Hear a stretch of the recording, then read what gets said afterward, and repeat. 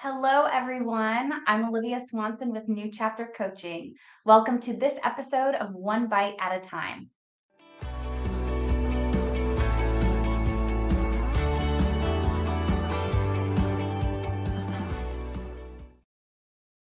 This month's theme is fundraising. As a certified nonprofit board consultant, I've learned a lot about fundraising. Why? I know you may not want to hear this, board members, but because fundraising is one of the key responsibilities of a nonprofit board of directors. If you cringed, that's probably because you think of fundraising as asking for money, and maybe that's not where your strengths lie.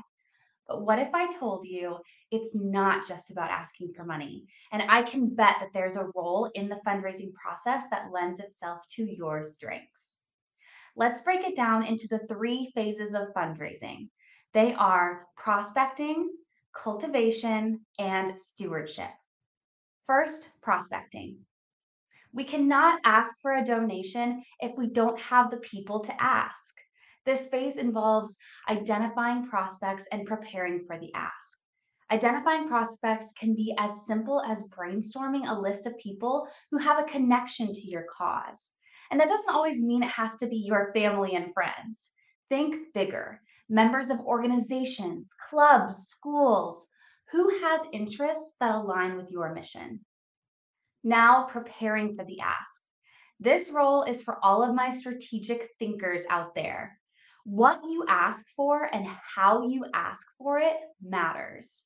My encouragement here is to focus on the impact of the gift. How many people could you serve or positively impact with the support of a $500 gift? How about a $1,000 gift? $5,000 gift? Make sure this message is clear and meaningful.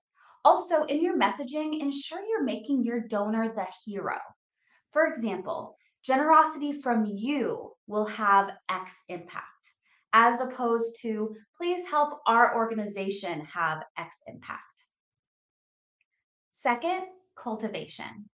A strong fundraising ask, and typically a successful one, requires two prior steps: build the relationship, engage the donor, and then ask for the gift.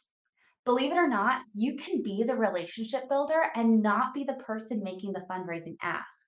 This is a great role for our relators out there who love developing one on one, genuine connections. Then, those who have a strength in inclusion shine when it's time to engage the donor.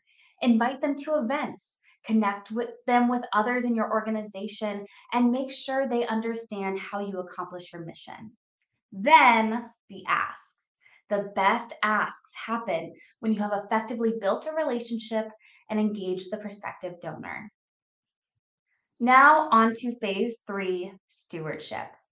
The fundraising process doesn't and shouldn't end after the ask. After you have cultivated a donor, it's essential to maintain and steward that relationship. This includes recognition, thanking the donor for their gift, and extra points if you do this in a timely and customized manner.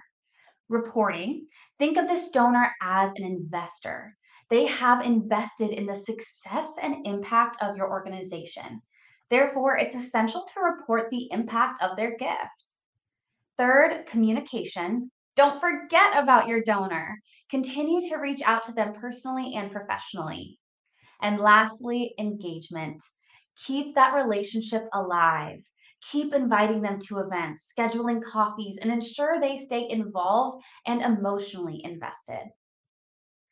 That covers the three phases of fundraising. Anyone surprised about all that's involved or how many roles there are? My challenge to you is to reflect on your strengths and identify a role in this process that is a great fit for you.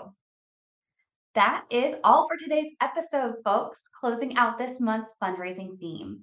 Thank you again for tuning in and making moves to improve your fundraising one bite at a time. Join us again in 2 weeks to take another bite.